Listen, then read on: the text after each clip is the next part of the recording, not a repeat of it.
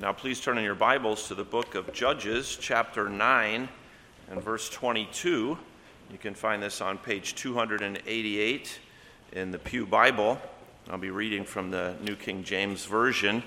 Last week we kind of left on a cliffhanger because we had this situation where this one of the sons of Gideon had arisen and killed all of his brothers. He conspired with the people of Shechem to make himself the king.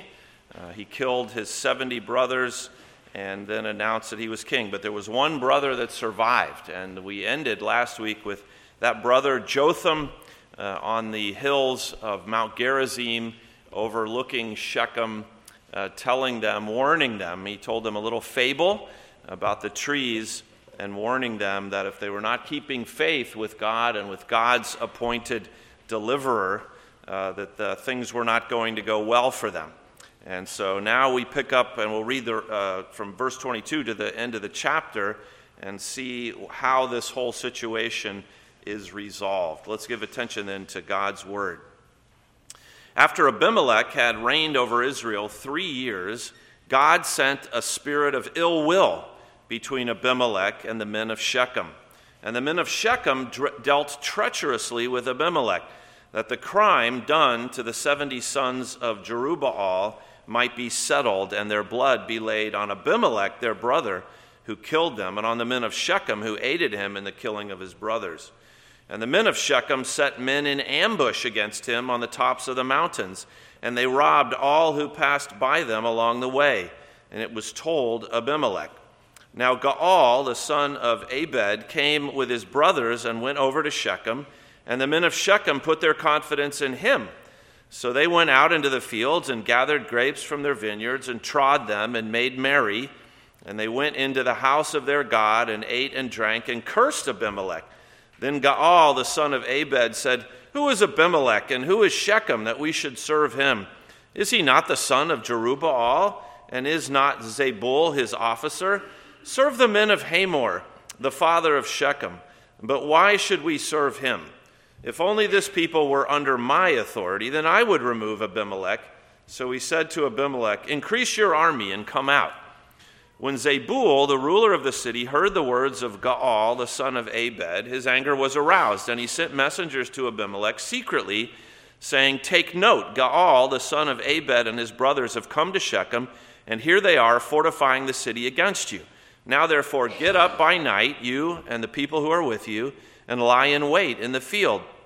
And it shall be as soon as the sun is up in the morning that you shall rise early and rush upon the city, and when he and the people who are with him come out against you, you may then do to them as you find opportunity." So Abimelech and all the people who were with him rose by night and lay in wait against Shechem in 4 companies. When Gaal, the son of Abed, went out and stood in the entrance to the city gate, Abimelech and the people who were with him rose from lying in wait. And when Gaal saw the people, he said to Zebul, "Look, people are coming down from the tops of the mountains." But Zebul said to him, "You see the shadows of the mountains as if they were men." So Gaal spoke again and said, "See, people are coming down from the center of the land, and another company is coming from the diviner's terebinth tree." Then Zebul said to him, "Where indeed is your mouth now with which you said, 'Who is Abimelech, that we should serve him?' Are not these the people whom you despised? Go out, if you will, and fight with them now." So Gaal went out, leading the men of Shechem, and fought with Abimelech, and Abimelech chased him, and he fled from them, and many fell wounded to the very entrance of the gate. Then Abimelech dwelt in Arumah, and Zebul drove out Gaal and his brothers so that they would not dwell in Shechem. And it came about on the next day that the people went out into the field, and they told Abimelech. So he took his people, divided them into 3 companies, and lay in wait in the field. And he looked, and there were the people coming out of the city. And he rose against them and attacked them. Then Abimelech and the company that was with him rushed forward and stood at the entrance of the gate of the city. And the other 2 companies rushed upon all who were in the fields and killed them. So Abimelech fought against the city all that day. He took the city and killed the people who were in it, and he demolished the city and sowed it with salt. Now when all the men of the tower of Shechem had heard that, they entered the stronghold of the temple of the god Berith. And it was told Abimelech that all the men of the tower of Shechem were gathered together. Then Abimelech went up to Mount Zalmon, he and all the people who were with him. And Abimelech took an axe in his hand and cut down a bough from a tree and took it and laid it on his shoulder. Then he said to the people who were with him, "What you have seen me do, make haste and do as I have done." So each of the people likewise cut down his own bough and followed Abimelech, put them against the stronghold, and set the stronghold on fire above them, so that all the people of the tower of Shechem died, about 1,000 men and women. And then Abimelech went to Thebez, and he encamped against Thebez and took it. And there was a strong tower in the city, and all the men and the women and all the people of the city fled there and shut themselves in. Then they went up to the top of the tower. So Abimelech came as far as the tower and fought against it. And he drew near the door of the tower to burn it with fire. But a certain woman dropped an upper millstone on Abimelech's head and crushed his skull. Then he called quickly to the young man, his armor-bearer, and said to him, "Draw your sword and kill me, lest men say of me, 'A woman killed him.' So his young man thrust him through, and he died. And when the men of Israel saw that Abimelech was dead, they departed, every man to his place. Thus God repaid the wickedness of Abimelech, which he had done to his father by killing his 70 brothers. And all the evil of the men of Shechem God returned on their own heads, and on them came the curse of Jotham, the son of Jerubbaal." And there will end the reading of God's word. May God bless this passage to us as we consider it together. Well, in a few days, the Ship family is going to be leaving for some extended time in the UK, and maybe they'll talk to us about that at the prayer time in the second service. And we know one of the families that they're going to be staying with when they're in Northern Ireland, a family that's one of the elders of the Ballyclabber Reformed Presbyterian Church where I've served before. And this family had a very difficult situation happen to them about a year and a half ago, as the husband left the farmhouse to go into the church for church meetings. And after he was gone, and the wife and the 4 young kids were at home, 3 men in masks broke down the front door and came in with baseball bats, maybe a tire iron, and were after something very specific that they thought was in the house. And so with threatening and intimidation, they got the wife to open the safe and give them what they were looking for. Now, thankfully, they left and no one was injured, but it was a terrifying experience for the whole family. And of course, even when we were there last summer, this was fairly fresh still, very hard to be comfortable even in your own home. And when somebody takes away your peace of mind, it's really hard to get that back. And the police came, they called the police, and they got all the information, and the police sort of said, okay, we'll look into this, but don't count on us ever finding who did this. And so you just have to live with it. And sadly, this is the way it often is in our world, that justice seems elusive, like it's not going to happen. It's definitely needed, but it's not going to happen. And that can oftentimes challenge us to ask ourselves, where is God and what is God doing? And in this passage that we have before us, I think we have such a situation. And where we left off last week with these 70 sons of Gideon, called Jerubbaal in the passage as we read it, had been murdered, and this group had turned to Abimelech as their leader. The situation looked hopeless indeed. And yet we see as we read how the story ends that God in fact was at work, and God's justice comes perfectly and at the right time. And this is a reminder that that is always the case, that God's justice will come perfectly and at the right time. And that causes us then to rejoice that we have a God who does love truth and justice and who brings his perfect justice. But it also reminds you to rejoice even more that you are a recipient of his grace and not merely his justice. And children, if you're going to draw a picture for me this morning, you could draw this man Abimelech. And I think you did a great job drawing Jotham for me last week. Now, this is Abimelech, maybe with a torch in his hand. But then please draw for me how it all ends for Abimelech.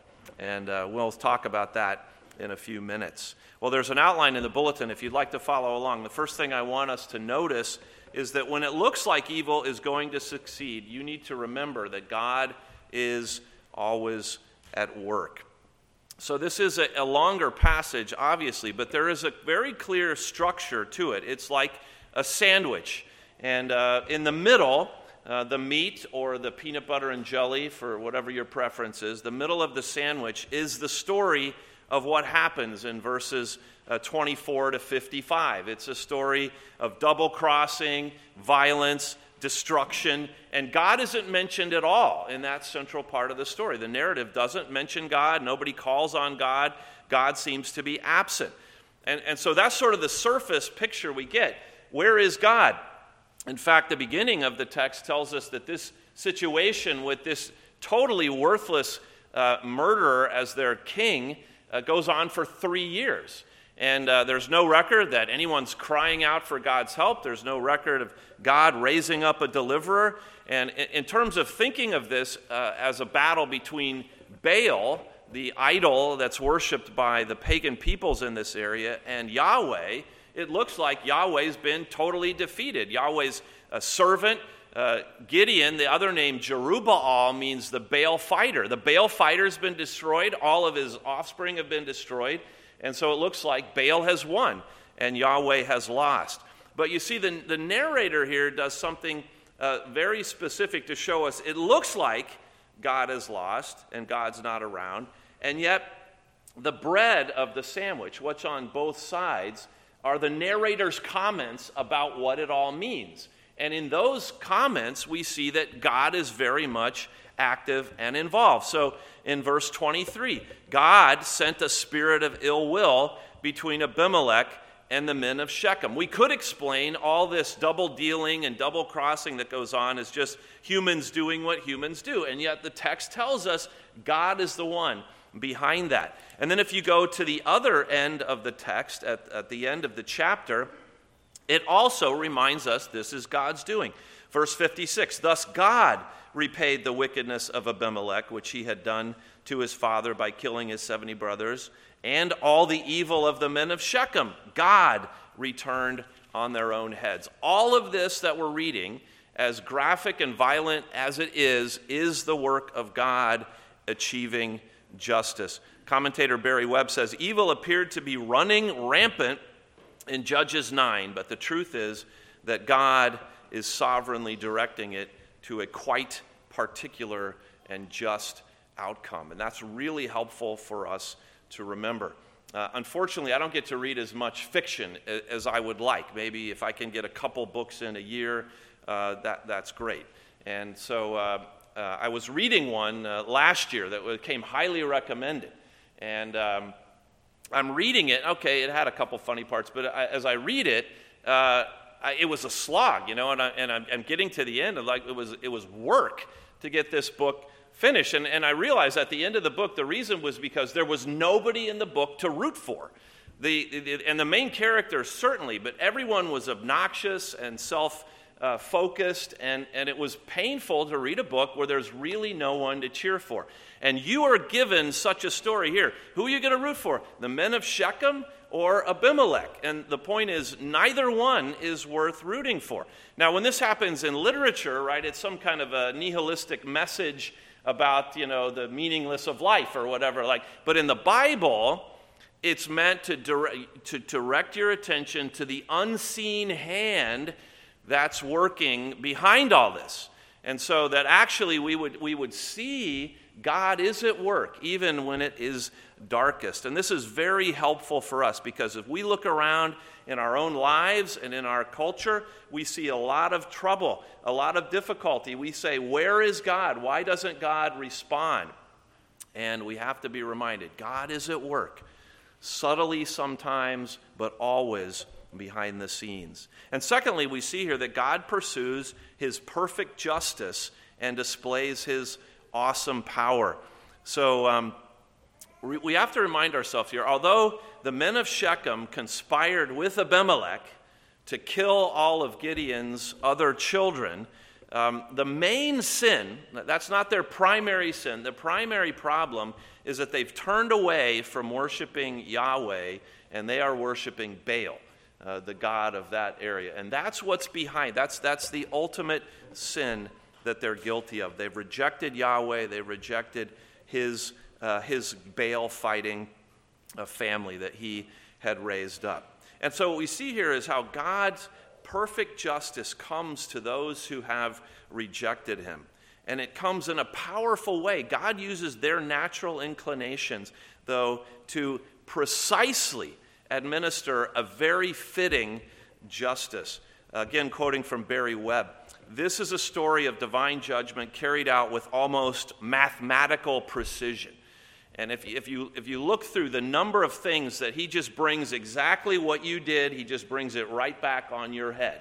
And that's very clear in the narrative. So we'll quickly run through in verses 23 to 49 what happens to Shechem. So it tells us that the men of Shechem, they become tired of their bramble thornbush king Abimelech. And so it says there's an ill will between them. And they fear that they might be blamed for the blood that Abimelech shed. And so they've decided they're going to undermine Abimelech. So it says that they set ambush against him. The word ambush is used here, or lie in wait, a number of times. Right? This is a military strategy based on deception. You're drawing out the enemy and then trying to surprise them. So they're setting ambushes. So they're probably trying to get Abimelech, but why not? Shechem is on a trade route. Why not rob anyone you can? And by doing that, they're undermining Abimelech's leadership in this area. He can't enforce the peace. They're taking away the tolls that he might have exacted. Now, one of the motivations for this, we're told about in verse 26, is probably the appearance of this other soldier of fortune named Gaal. So he comes in with his brothers.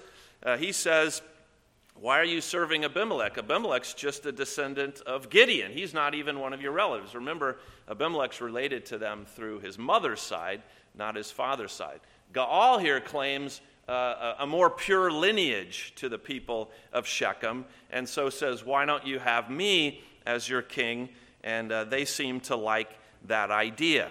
Now, Zebul, that's the character that Abimelech has left in charge of Shechem, gets word of this, and so he sends message out to Abimelech and says, "Listen what Gaal is doing, undermining you in the city. Here's what you do. Come and make a sneak attack at dawn against them." And so it tells us in verse 34 and following that his people snuck in at night, they laid in wait, and then at dawn they start coming out. And as Gaal looks and sees them coming down, Zebul says, no, it's just the light hitting the hillside. That's not an attack at all, until it's too late. And then when it's obvious that there are soldiers there, he taunts them and says, "Go out and fight and do what you can." And so he does. And we're told here that Gaal is defeated. His men are chased away. Eventually they retreat to the city, and Zebul chases them out. And so it seems like that's a fitting end. We've wrapped up this little story. But that's not the end. And in verse 42, we're told when the people come out, thinking this little kerfuffle is all over, there's Abimelech coming to slaughter the people of Shechem. And he takes the city, he puts them to death. It says they retreat to the tower, the stronghold. And as they're in the tower looking for refuge, that tower is also called the place of the El Barith. This is the temple. And so there they are in the temple, and Abimelech grabs wood and sets it on fire and kills, it tells us, 1,000 women and men who are all dead. And then he sows it with salt. And that's a sign of perpetual desolation that is supposed to be on this city. And in fact, the city wasn't rebuilt for about 250 years after that. So the end result is that these people who picked this man to be their king, have all died. And they've died in the temple to the false god. And just as all those sons of Gideon had been sacrificed probably to Baal, they in essence die in the tower as sort of a burnt offering to their false god. As Arthur Kundal says, self-seeking opportunists and those capable of treacherous murder never make easy companions. And this we have to see is the power of God at work. He's never mentioned. And yet what a fitting result happens here. And one of the signs of God's great power is that your own bad plans often boomerang back and hit you. And that's actually God at work. Psalm 9, verse 16, we sang the first part of Psalm 9 earlier. We'll sing the latter part after the sermon. The Lord is known by the judgment he executes. The wicked is snared in the work of his own hands. And so God makes use of these people to bring about his desired result. The historians say Adolf Hitler would never have been able to accomplish what he did if he didn't have the support of at least a sizable amount of the German people. And the end result was millions of deaths and the destruction of that country, and the East German part of it kept under Soviet rule for almost 50 years. It was a severe punishment, but fitting for what had been done to other people. And this is a warning to you. If you think you can harbor sin in your life and God doesn't know it, or isn't going to do anything about it, God is going to pursue his justice. It's also an encouragement, though, because if you've been the victim of an injustice, there is a reminder here that God pursues his justice and does it perfectly. Thirdly, we see here that in fact God always executes his justice right on time. So it seems like this story should be over, except we really haven't found out what's going to happen to Abimelech himself. And in verse 50, he goes on to attack a second city called Thebez, which is probably a nearby city that was allied with Shechem. And so he believes they're also guilty of undermining his authority and his rule. So he goes and he takes the city. It's a smaller walled city, which also has a tower. And so just like before, the people retreat to the tower for safety. And just like before, Abimelech plans to get wood and set it on fire and burn the people alive. Only there's a wrinkle in this story. And children, this is what I wanted to make sure we get a good picture of. A woman drops a millstone. So this would be used for grinding the grain and making flour. And it would be maybe a foot and a half around, a circle, a stone 2 or 3 inches thick. And so we can say one thing about this nameless woman. She had good aim because Abimelech came close to the tower and the stone was dropped on his head and crushed his skull. And in irony, sort of, he calls out in verse 54 to his armor bearers, draw your sword and kill me, lest men say of me, a woman killed him.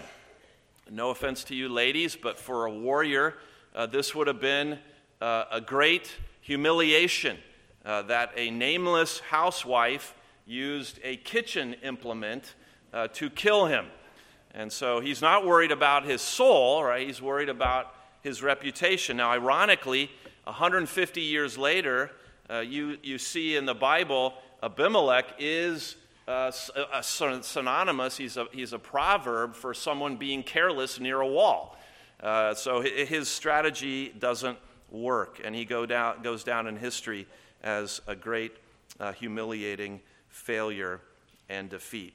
But again, recognize how precise God's judgment is. Here's the man who killed 70 of his half-brothers, the text tells us, on one stone, right? Probably sacrificing them to Baal.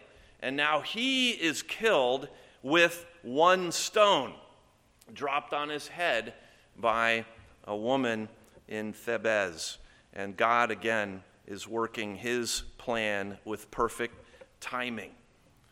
And we don't know, right? Does this mean that the people of Thebez were all good people and they didn't deserve to burn up in their tower?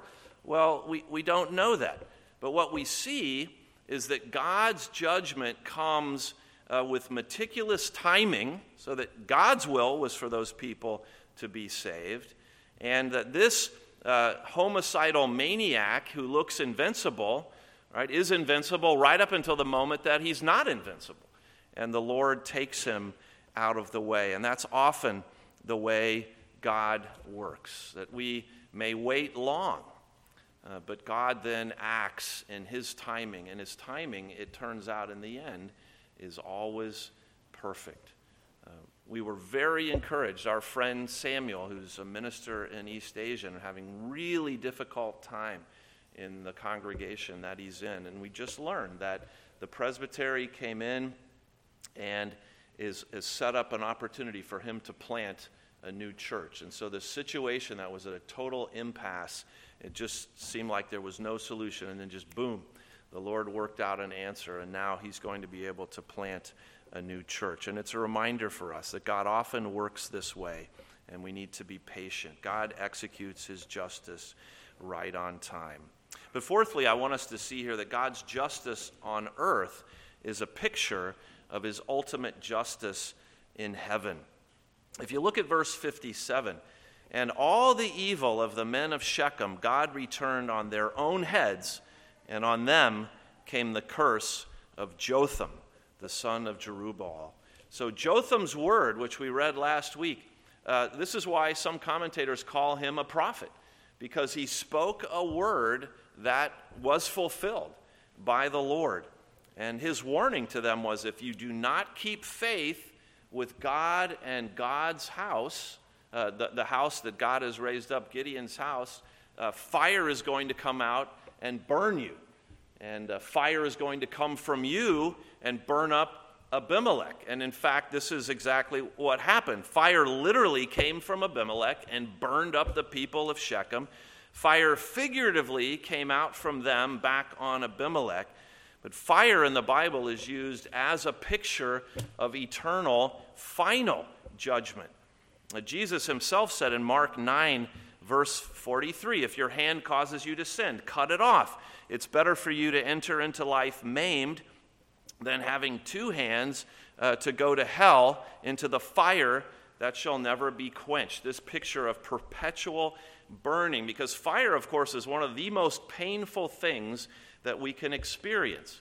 And the Lord is telling us that the ultimate judgment is worse than anything that we can imagine here on the earth. And the Bible says very clearly that this work is entrusted to Jesus Christ. I put in your outline Acts 17, verses 30 and 31. And here Paul, preaching to the people in Athens, says, truly, these times of ignorance God overlooked, but now commands all men everywhere to repent, because he has appointed a day on which he will judge the world in righteousness by the man whom he has ordained. He has given assurance of this to all by raising him from the dead. That's fascinating. So the resurrection of Jesus, it proves a lot of things, but Paul here is saying it proves that this man is going to judge the world at the last day, and all of us will have to answer to him. Now, we understand God is righteous, and this is why he judges, but the Bible also tells us that he doesn't get some sort of perverse pleasure in this. This is a part of his righteousness and his anger towards sin. But Ezekiel 33:11 reminds us where God says, as I live, says the Lord God, I have no pleasure in the death of the wicked, but that the wicked turn from his way and live. Turn from your evil ways, for why should you die, O house of Israel? There are some things in the Bible that are beyond our comprehension. There are a number of doctrines that are like that. And certainly the doctrine of hell is one of those doctrines. A place of no light, of nothing good. A place where people are perpetually decaying, becoming less and less human, away from everything that makes life worth living and enjoyable. And it's very unpleasant to think about or to talk about. And yet it's not loving to lie to people and tell them that hell isn't real. It's not loving to lie to people and say, you don't have anything to worry about, if that's not the case. The text points us in this direction through this imagery of fire. Whatever happened here with millstones falling on people's heads and people getting burnt alive in their idol tower, it's nothing like eternal judgment. And the Bible's very clear. Justice doesn't always happen on earth. Sometimes the criminal gets away with it. That's a reality we have to live with. But in eternity, no one ever gets away with anything. Every sin punished to its fullness. And that is, again, a terrifying but important reminder. It's terrifying if we are not in Jesus Christ. But what a relief for those of us who have suffered some injustice and it's never been made right. In our Sunday school class, we were told about a man who lost his family to a drunk driver. And how do you manage to forgive? How do you let go? How do you handle when these evil things are done? We take solace in knowing that every evil will be dealt with by the Lord. And so this is a picture pointing us to the eternal realities. But finally, we are told by this passage that we need to rejoice that instead of receiving God's justice, we have been recipients of his mercy in Jesus Christ. So although this is very sobering, there is cause for celebration in this passage. You see in verse 55, after Abimelech is killed, it says, the men of Israel saw that Abimelech was dead. They departed, every man to his place. One commentator said these are like walking zombies, waking up. What just happened? But God has taken away this oppressive leader. Ralph Davis, writing about this, says, God destroys the destroyers of his people. The rulers of this age have never learned that whoever touches the flock of Yahweh touches the apple of his eye and therefore places himself under God's sword or millstone. This is cause for the church to rejoice. Gordon Keddy, then, speaking of this, and this is fitting given that Gordon was just laid to rest this last week. True justice fundamentally is retributive. The penalty is paid. That is the way it will be in the great judgment when Christ returns. All unpaid accounts will be met in full. And so this is where we really need to pause, because in the book of Judges, so far we've seen God deliver unworthy people again and again and again. And this story seems to be a lot more about God giving unworthy people exactly what they deserve. And it's a reminder to you and me that that is what we deserve also. But we should rejoice that God does not give us what we deserve. And if you're trying to place yourself in this story, who are you in this story? You and I are most likely the citizens of Shechem The ones who have attempted to make a deal with some other king to enrich ourselves, and it all backfires on us.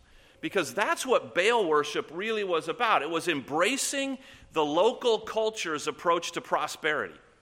That's all it was. You could have Yahweh off on the side, but fundamentally, you were going to seek prosperity the way the pagans around you did, what your culture told you to do. And that's the same thing that we're dealing with all the time. We're all Baal worshipers by nature. That's our bent. We're opportunists. How can we make ourselves better? And the amazing thing is that God doesn't throw a millstone on your head. He doesn't burn you up with fire. He sends his son, and his son is burnt with fire. His son is the one who takes the burning of hell for his people. He is the one who takes the humiliation of having a millstone dropped on his head and crushed. What else is death by crucifixion other than the most humiliating, degrading way to die possible? And that's what Jesus experiences, so that every sin is paid for in full. And so that people like you and me, natural Baal worshipers, can be forgiven, can be saved, can find refuge and healing and forgiveness. So yes, we need to rejoice that God's justice is always at work, that it's perfect, that it arrives just on time. But we need to rejoice even more that God's justice has been fulfilled in Jesus Christ, so that you, if you're trusting in Jesus, can be a recipient of his grace and you can know his salvation. So rejoice in his justice, but rejoice even more that you're a recipient of his grace through Jesus Christ. Let's pray.